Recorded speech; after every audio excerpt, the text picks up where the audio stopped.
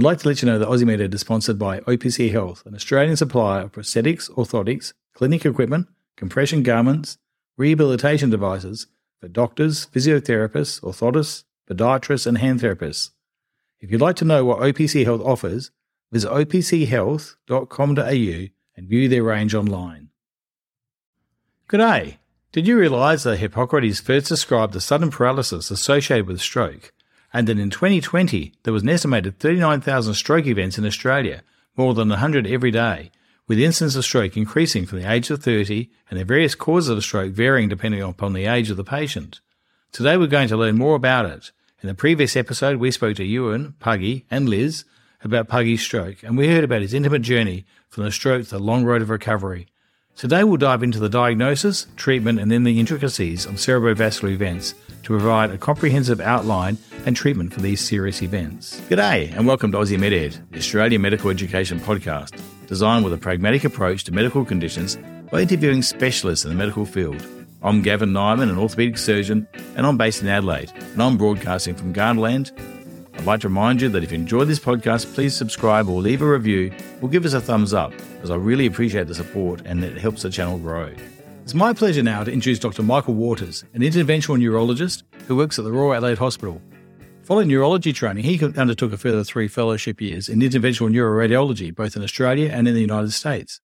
He works as a stroke neurologist and neurointerventionist, providing minimally invasive endovascular treatment for stroke, cerebral aneurysms, and other neurovascular diseases. Welcome, Michael. Michael, thank you very much for coming on Aussie MedEd. No worries. Good to be here. I'd like you to, first of all, you've heard the story of Puggy, a friend of mine, and his stroke. How would you actually define a stroke, and how common are they that occur in Australia and around the world? Yeah, so I guess traditionally strokes were called cerebrovascular accidents or CVAs, and that naming changed in recent times because I guess we realised that they weren't really accidents anymore. We usually had a clear cause for them.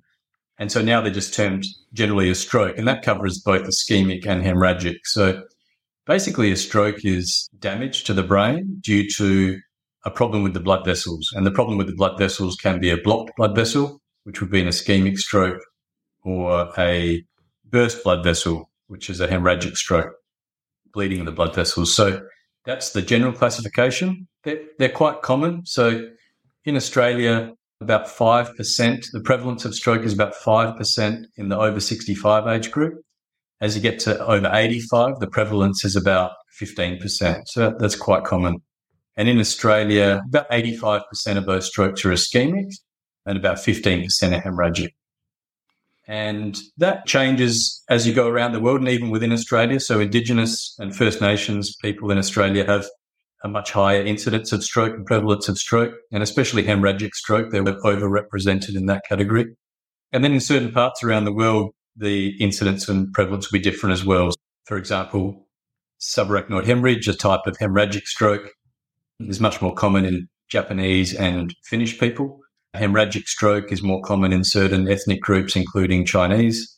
And then also different types of ischemic strokes are more prevalent in different populations as well. For example, intracranial atherosclerosis as the cause of a stroke is quite common as a stroke subtype in the Chinese, especially Han Chinese population. So it does vary as you go around the globe. Globally, about 2/3 of stroke ischemic and about 1/3 is hemorrhagic, which is slightly different from the numbers in Australia where the even higher proportion are ischemic. Okay, and where does transient ischemic attacks or TIAs fit into this picture? Are they mini strokes that just don't give a significant effect, or are they just minor, small blips in the actual function of the brain for short-term function? Yeah, a mini stroke is a reasonable way to classify them. They're really different by definition and by time course only. So a TIA, by its definition, is transient ischemia, which lasts less than 24 hours, or without a signature of infarction on the MRI. So we're picking up a lot more strokes these days because MRI is so much more readily available. So symptoms that may have only lasted 15, 20 minutes and would previously be classified as a TIA is now leaving its stamp basically on an MRI. So we can classify that as a stroke because there has been damage to the brain tissue. But really, they can be as serious as each other. Both deserve the workup to find the cause to prevent further stroke or TIA. But yeah, really, the same sort of pathological process, but different only by time course. So really in the past, when I learned a TIA, it was a minor event that was actually a prelude to a stroke. Really, with better imaging, and as the imaging improves with years to come, we actually realise that all of these are strokes and just as bad as each other. Yeah, certainly we need to take TIAs seriously because it can herald a larger stroke. People with firstly new diagnosis of atrial fibrillation or atherosclerosis in the neck, which might present initially with just transient symptoms, they might be at very high risk of having a large stroke. So these are the patients that you definitely want to pick up. TIA can be tricky because, for example, most patients that come through a TIA clinic in the hospital pathway, the majority of those won't actually be a true TIA or ischemia. There's often stroke mimics such as migraine and other causes of vertigo, such as peripheral vertigos and these sort of stuff. So there's lots of stroke mimics. But if it is a true TIA, then yeah, definitely deserves the respect that true ischemia would deserve because it can be a herald to something more serious. Okay. You mentioned the actual difference in the actual incidence depending on the population. What other risk factors are there as well? And actually, one thought when we're talking about the difference in incidence is collagen deficiencies also increase the risk of hemorrhagic type strokes as well. Is that a factor too?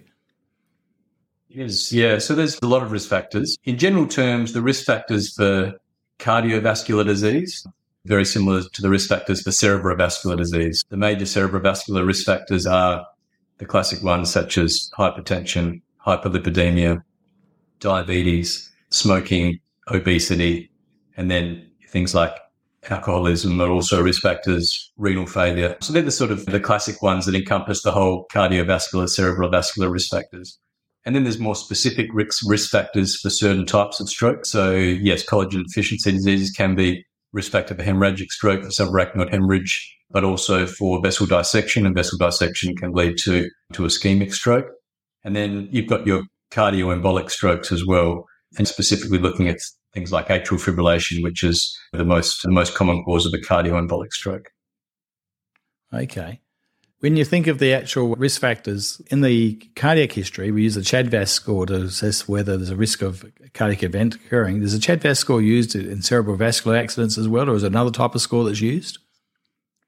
We don't specifically use CHADS-VASc, although we use that for patients obviously with atrial fibrillation. We have other scores such as ABCD2 score, which looks at things like age, blood pressure, and diabetes and previous stroke symptoms. There are scores that we use to classify an overall risk in someone with a TIA. And then a lot of the risk as well will depend on the imaging which we do and the other tests that we do. For someone with a stroke or stroke-like symptoms, the key early investigations are a CT scan and a CT angiogram, which gives us the parenchyma, the tissue of the brain, but also the vessels, and the veins, the highways in and out. And that enables us to stratify risk quite early in an emergency setting by knowing what the vessels are looking like and knowing what the brain parenchyma looks like. So that's probably the most important early test to work out what's going on. So a CT angiogram as opposed to something like an MRI angiogram, is that because the CT is a quicker investigation, or is it just more easily available? Yeah, it's also a better investigation for blood vessels. It's much more readily available.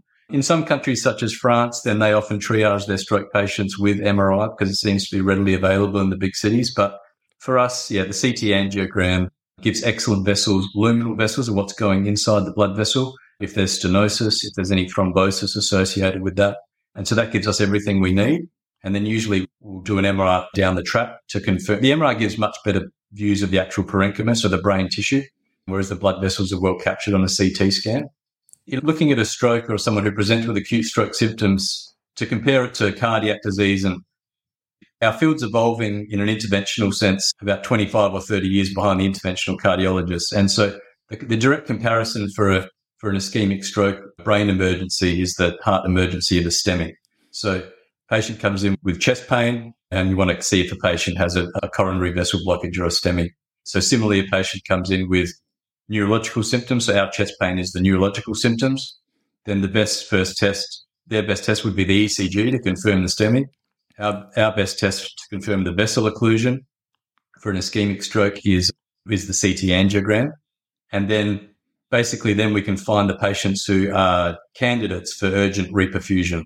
Because we've also learned from our cardiology colleagues that opening the blood vessel gives the patient the best outcome in the heart and in the brain. And so that sort of urgent workup of the CT and the CT angiogram shows us which patients will benefit acutely from reperfusion and revascularization, which gives them the best chance of a good outcome. And that's for ischemic stroke specifically. Yeah. So do you do a CT scan to assess whether it's ischemic before or a hemorrhagic before you do the CT angiogram, or do you just go straight to the CT angiogram to assess it? We do, yeah. We go straight, so CT and CT angiogram. So CT gives us a lot of information. So a plain CT scan will pick up hemorrhage, and that'll be parenchymal hemorrhage or subarachnoid hemorrhage, so the different subtypes of hemorrhagic stroke. It'll show us in an ischemic stroke if the brain is already dead, if it's too far gone, or if reperfusing the blood vessel would be futile. So it shows us that as well. So the plain brain gives us a lot of information. And then the CT angiogram shows us exactly what's going on with the vessels. We're looking for an acute blockage, which might be able to be reperfused, either through thrombectomy or through thrombolysis. We can probably talk about that in a bit. But also it's helpful for hemorrhagic stroke, because hemorrhagic strokes can be due to aneurysmal subarachnoid hemorrhage, or can be due to obviously a cerebral aneurysm, which will be picked up usually on the CTA. Arteriovenous malformations and other causes of intracranial hemorrhage will as well. We'll get a clue to those on the CTA. Some of those patients might require formal angiography, angiography, but the CTA is a fantastic screening test for us to know what's going on with the vessels. And as well, more recently, we're doing something called CT perfusion imaging, which basically shows us the area of threatened brain and shows us this key concept of what is the penumbra. So the penumbra is the salvageable tissue of the brain, which can be salvaged in an ischemic stroke if the blood vessels reopened.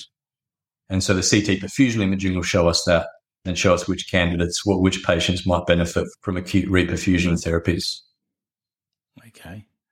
Well, we'll take a step back. Obviously, a patient who we suspect is having a stroke, the most common symptoms you will see that they come in with, what would they be? And also, how important is it to get to the hospital as quickly as possible?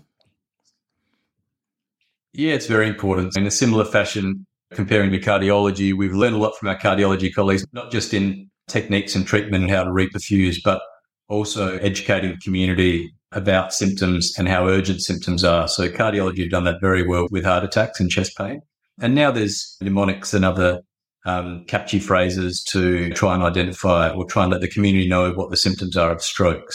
One is FAST or be fast. So that'll cover a lot of the stroke symptoms. So B for balance, E for eyes or vision, F for facial droop, A for arm, S for speech disturbance, and T just for time. So the be fast and the T showing the importance of time and getting to hospital urgently so that you can be in a window for therapies. That covers most of the big sort of symptoms of stroke, both hemorrhagic and ischemic. The problem is that the brain is a very complex organ and a stroke can affect any area of the brain. And so sometimes the signs or the symptoms of a stroke can be much more subtle. If you've got an isolated in the hippocampus, you might just present with amnesia. If you've got a very small infarct around the thalamus or sensory cortex, it might just present with some tingling or numbness on one side. So often the symptoms are more subtle, but the BFAST type mnemonic covers a lot of the symptoms that might indicate a larger stroke or one that would benefit from urgent reperfusion therapies. Now, obviously, different areas will have different protocols, but in the Royal Adelaide Hospital, once a patient hits casualty and the A&E doctor appreciates that there could be a stroke occurring, what are the steps that they undertake? Do they undertake an ECG routinely to see for atrial fibrillation, and we do bloods to look for coagulation profiles, etc.? What are the main investigations you would want? Yeah, they do, and it's a very coordinated effort when someone comes in as a stroke. So there's coordination between the EMS, the ambulance, and the paramedics, communicating with ED initially and communicating with the code stroke team at the hospital. So there'll be some pre-notification. And so the team at the larger hospital can plan for them coming in and plan to get them straight through to the scanner. So when they come in, yes, so they might already have a rhythm strip of the ECG from the ambulance. We will get a 12-lead ECG in the emergency as well. But the most important thing is getting into the scanner to get the imaging, because as you just mentioned before, time's very important. And time is brain is the phrase that's been are used a lot in stroke. And that's because the acute therapies are time dependent. And the earlier you can deliver those acute therapies, then potentially the best outcome. So when they come into the ED, there'll be a lot happening at once. There'll be brief history, there'll be IV access, there'll be an ECG. We'll make sure that there's a patent airway and that the patient's hemodynamically stable. And if that's the case, then they'll go straight on the ambulance stretcher into the CT scanner. When they're in the CT scanner, staff will be collecting some collateral information, time of onset, any anticoagulants and these sort of things that the patients might be on that might affect the treatment. And then as soon as we've got imaging, then we're making a decision about acute treatment. And that will depend on whether we're finding a ischemic stroke or hemorrhagic stroke. Right. So ischemic strokes are the more common ones. It's not the Puggy scenario, but we'll talk about ischemic first of all. We've already talked about defining the actual cause, atrial fibrillation or the actual other events and knowing whether there's a vascular disease. Once you've defined there is an ischemic stroke, and you've actually done your CT and CT angiogram, what are the most common types of techniques you would then perform in those scenarios? Where do you go from there? Yeah, I guess we're trying to identify early the patients who will benefit from acute reperfusion or reopening the blood vessel. And there's two main tools that we have for that. So the first is thrombolysis. We've been doing that for 20 plus years in stroke care. And so thrombolysis will act specifically on the fibrin to break down a clot. And the time window for that was initially 4.5 hours. That's been extended to 9 hours or 9 hours plus in certain circumstances of favourable imaging. But thrombolysis is only so effective. So depending on the location and the size of the clot and the length of the clot, thrombolysis may only work for around somewhere between 30 and 40% of actual vessel blockages to reperfuse the vessel. So it was recognised reasonably early on that thrombolysis, although it was a good treatment, it wouldn't work for everyone. And so in 2015, there were a series of 5 landmark clinical trials, pivotal trials that showed the benefit of endovascular therapy or clot retrieval, retrieving the clot through an endovascular route from the brain, and showed the benefit of that in reducing disability. And the Royal Adelaide was involved strongly with one of those trials, Extend IA, the stroke and the interventional teams there in recruiting patients for one of those trials that were published in 2015. And the 5 trials showed a remarkable benefit for patients with large vessel occlusion or the blockage of a large vessel. And the number needed to treat was about 2.5, which in medicine is a very impressive number needed to treat, especially when we look at the actual number needed to treat for some of our other interventions and therapies in cardiovascular medicine. So an incredible benefit in restoring function and reversing the stroke syndrome.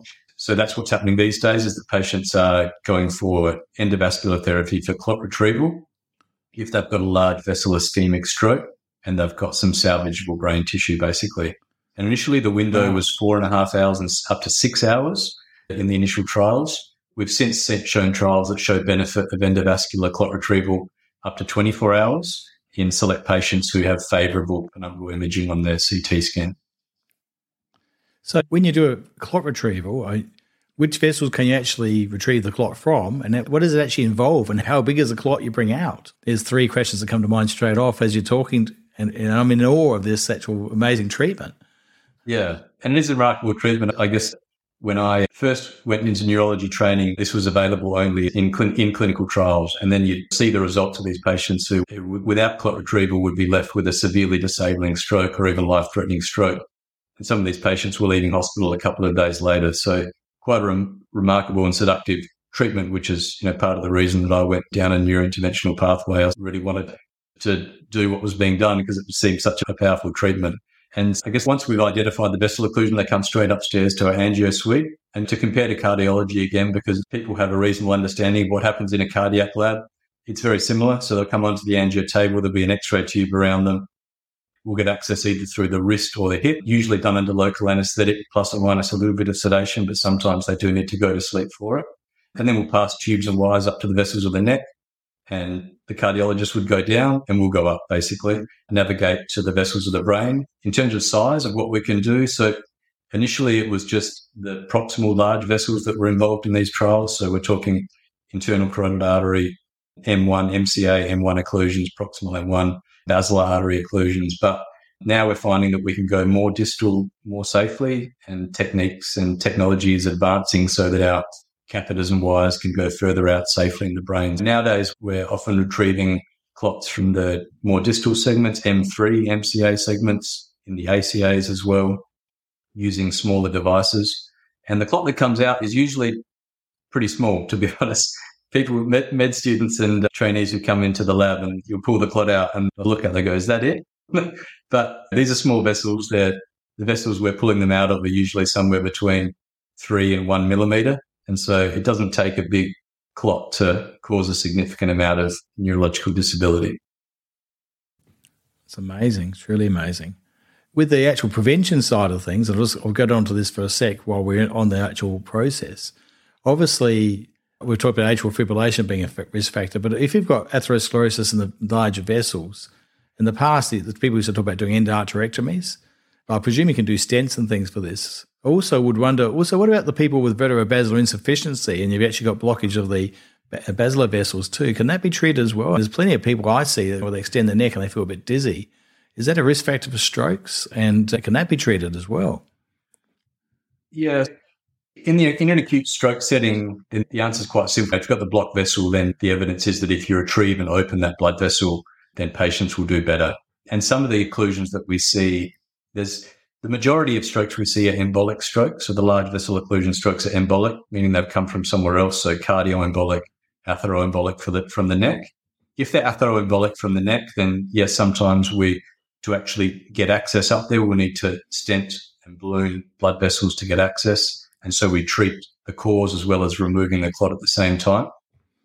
To treat other conditions before they've had stroke, we still don't have great evidence for. So carotid stenting is one area where there's starting to become equipoise with carotid endarterectomy, but we're probably still not quite there. So strictly speaking, carotid endarterectomy for carotid stenosis, symptomatic carotid stenosis is still the gold standard. But as devices and technology improve and stroke risk of the procedure decreases, then we may get to the point where there's complete equipoise or stenting is superior. Vertebrobasilar disease is a bit more complicated just because the vertebral arteries are smaller and often more tortuous. There was a trial previously looking at vertebral stenosis to balloon and angioplasty, vertebral stenosis for symptomatic posterior circulation disease or insufficiency, but it didn't really show a clear benefit. And so we don't know exactly where the line is yet with treating before someone has a stroke for these conditions. We know that medical therapies are effective, but we don't know if we should be stenting every patient that we see with a stenosis. The answer to that is definitely no.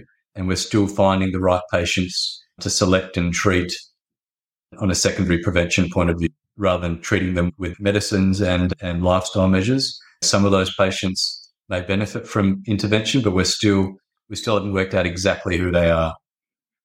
And as I understand it, so then the embolic events are the main causes, and that's either from atrial fibrillation or atherosclerotic vessels, and that's why treatment of cholesterol or anticoagulation to reduce the risk of embolic events from atrial fibrillation are the most important preventative measures at this stage. Is that correct? Yeah, absolutely. Yeah. Preventative measures in general, the things that help with cardiovascular will help with cerebrovascular as well. So daily exercise, limiting salt intake, balanced diet, some evidence for a Mediterranean type diet with fish, vegetables, legumes, that sort of stuff. So that's general advice that we'd give everyone. And then there's other things that we can modify. For stroke, blood pressure is probably the big one. So blood pressure is where you probably get the biggest bang for your buck in terms of prevention, both because it's associated so strongly in a linear relationship with both ischemic and hemorrhagic stroke. And so there's definite evidence that if we're treating blood pressure, treating hypertension, then we're going to be reducing the incidence of stroke. So that's where you get often your highest benefit. But as we're treating cholesterol to target with statins, with other exercise and diet as well is important. And then, as you say, if we identify certain factors such as atrial fibrillation, then specific antithrombotic therapy for that. With antithrombotics, generally people with atherosclerosis will be on antiplatelets and statins and that sort of medication. People with atrial fibrillation will be on anticoagulation. And most patients now with atrial fibrillation will be on the NOACs or the DOACs, the novel or the direct oral anticoagulants, as opposed to warfarin, unless there's coexisting valvular heart disease or mechanical valves in.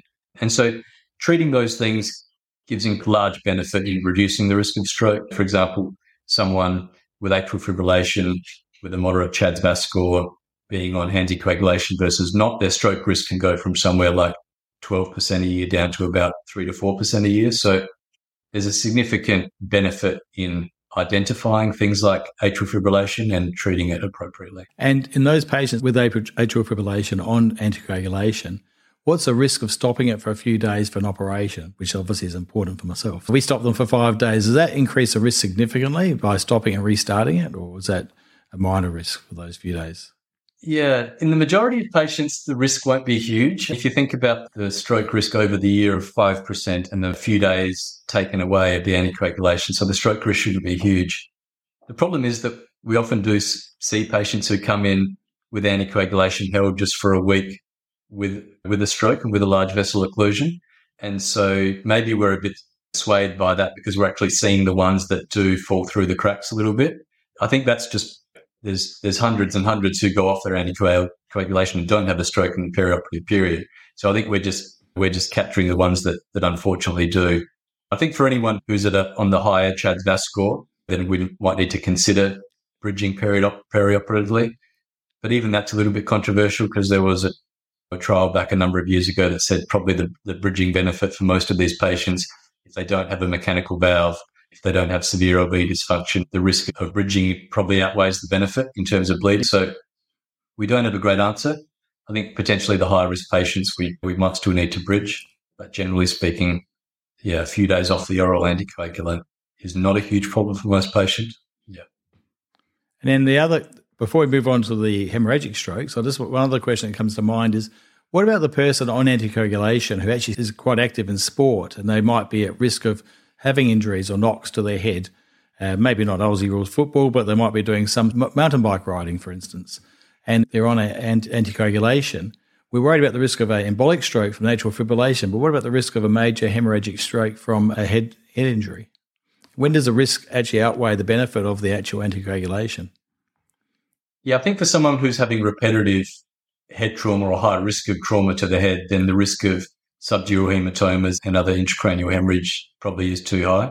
There's a lot of patients who are younger patients who the atrial fibrillation is picked up, and these patients still ride bikes, they still play non-contact sports. I'd be reluctant to be playing a high velocity sport with potential head impact on anticoagulation, definitely. But I think generally speaking, most other sports and pursuits are going to be okay. Yeah. Right. Moving on to the hemorrhagic stroke now. So you said that's about 15% in Australia of a stroke being hemorrhagic. How does that intervention vary once you pick up it's a hemorrhagic stroke? And I understand we've seen the video of Puggy, and it'll be different in the UK. So we're not discussing his case in particular. I'm just talking about in general at the Royal Adelaide Hospital at this stage. So how does it vary? I mean, what happens compared to an ischemic stroke? Yeah. So hemorrhagic stroke, I mean, it is quite different. In some ways, with all the advent of the new treatment for ischemic stroke, hemorrhagic stroke's almost been the poor cousin and left behind a little bit. But there are some exciting changes to that which are happening at the moment, which we'll get to in a bit. Hemorrhagic stroke is quite diverse. Hemorrhagic stroke encompasses subarachnoid hemorrhage, which is often aneurysmal or from vascular malformations. It includes vascular malformations and other dural fistulas and things like that, which have bled into the brain. And then there's the more common types of hemorrhagic stroke, which are parenchymal hemorrhagic strokes, and they can be either lobar, so in the peripheries of the brain, which is often associated with amyloid angiopathy, a condition that's more common over 65, or they can be in a traditional deeper location in the brain, which are traditionally your hypertensive hemorrhages, which we now rephrase as arteriolar-sclerotic hemorrhages because they seem to have, they're not specifically due to hypertension, but they're due to a vast host of risk factors which causes damage to the smaller blood vessels, which makes them more prone to bleeding. And so that's the general classification for hemorrhagic stroke.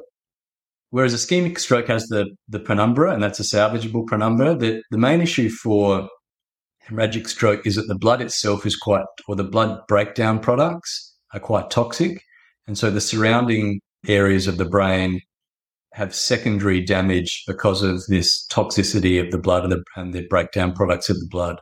And so if you can prevent that, then you can potentially prevent further disability from stroke, from the hemorrhagic stroke.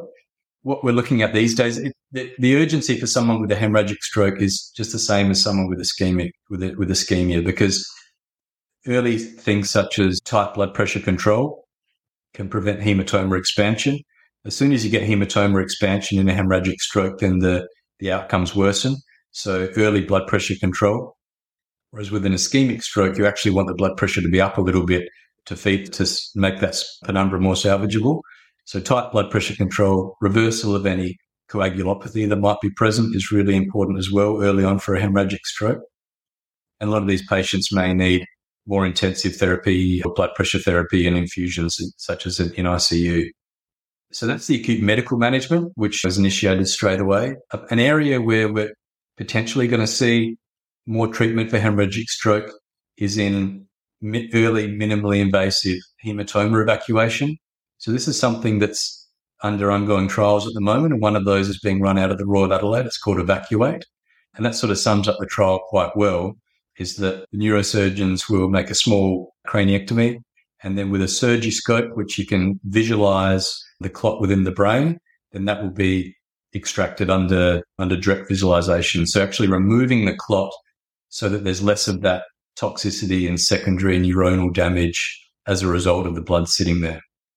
And it's shown some early promise in potentially evacuating that clot early will limit the secondary deleterious effects of the blood and the blood breakdown products and prevent further expansion of the neuronal damage. And so that's shown promise already in one other randomized controlled trial looking at hematoma evacuation. And so it might be something that's done more routinely for hemorrhagic stroke to actually evacuate the clot and allow them to start recovering earlier.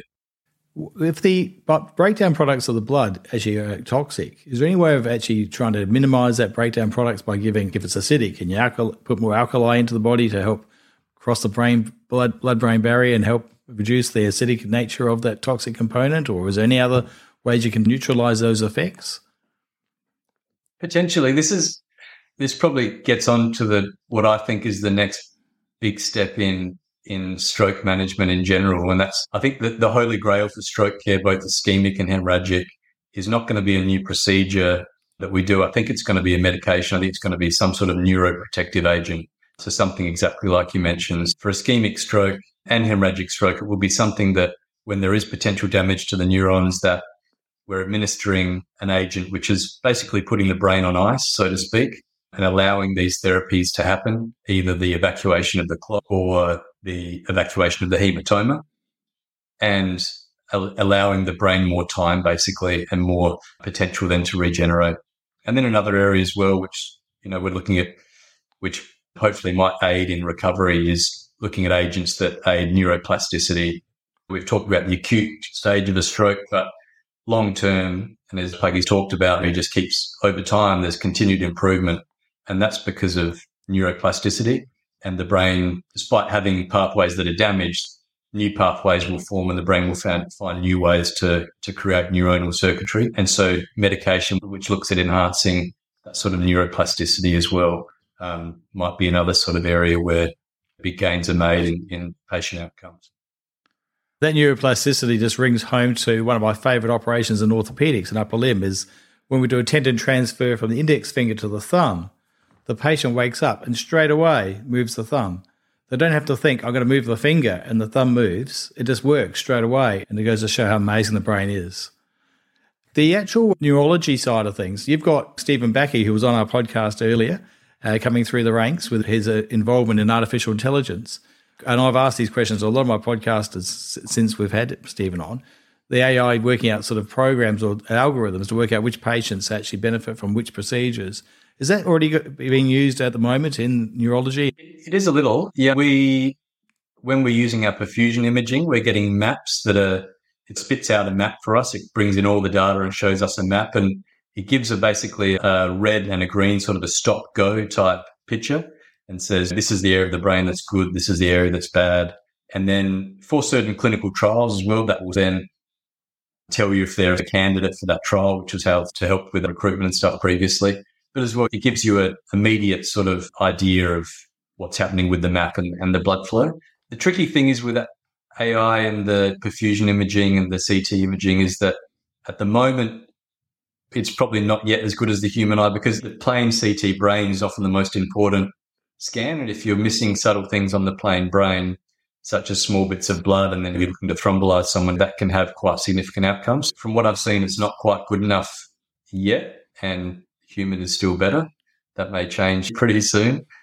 And there's other areas where technology is going to not replace us, but hopefully work hand in hand with us. One of them is specifically for neurointerventions. One thing that we might be doing in the future is robotic neurointervention, and it might enable us to do procedures remotely. This has particular relevance to South Australia because our stroke service covers all of rural South Australia and the Northern Territory. And so some patients who may have a stroke in Darwin or Alice Springs, the time to get them here, to get them to the Royal Adelaide for a clot retrieval could be 4, 6, 8 hours, depending on transport. So by that time, their penumbra may have completely infarcted.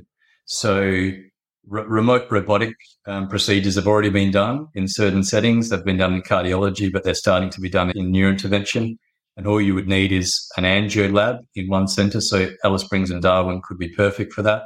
And if you've got an angio lab and you've trained some local staff, then we could be doing our procedures robotically, remotely to extract these clots. So, yeah, that's, I guess, one example of where technology might be helping us and working hand in hand with us. Wow. Obviously, you've done a lot of training to be at this stage. Who makes up the team, the Code Stroke team? As yourself? I presume there's a few of you that are on call. What is the actual team that make up for a stroke unit?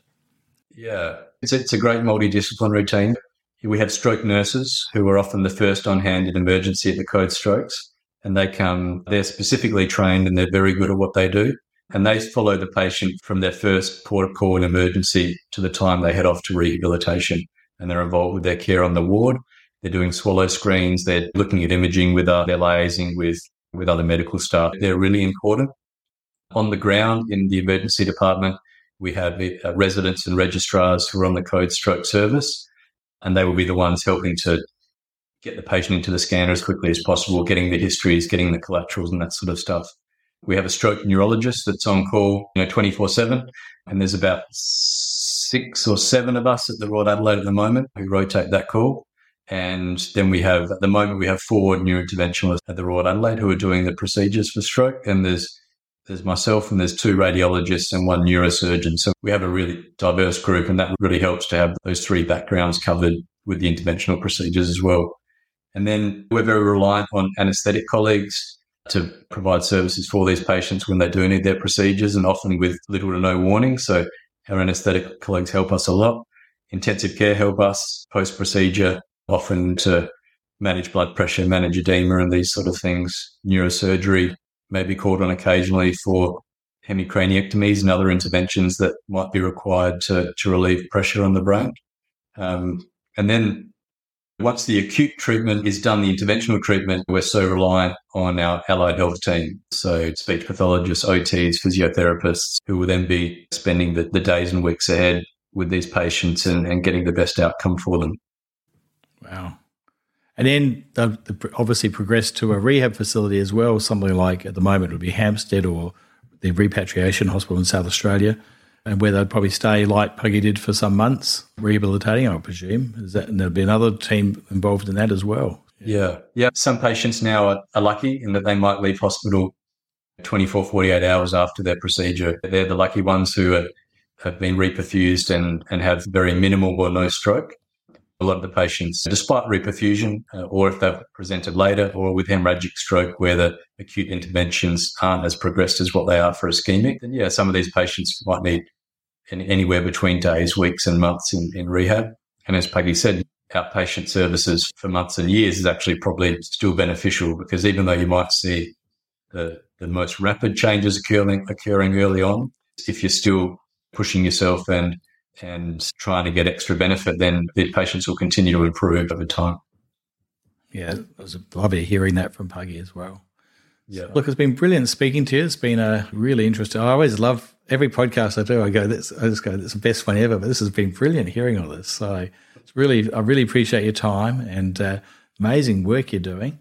I'd like to thank you, Michael, for coming on our podcast and putting your time towards this, and also all the efforts you're doing in that South Australia for this and covering Northern Territory. So thank you very much for all your hard work. Thanks for having me. It's been great. It's great knowing that someone dedicated on the other side when should anything like this happen to myself as well. So look, thank you very much, Michael. Cheers. Thanks, Kevin. All the best. Thank you very much for listening to our podcast today. I'd like to remind you that the information provided is just general advice and may vary depending on the region in which you are practicing or being treated. If you have any concerns or questions about what we've discussed, you should seek advice from your general practitioner. I'd like to thank you very much for listening to our podcast, and please subscribe to the podcast for the next episode. Until then, please stay safe.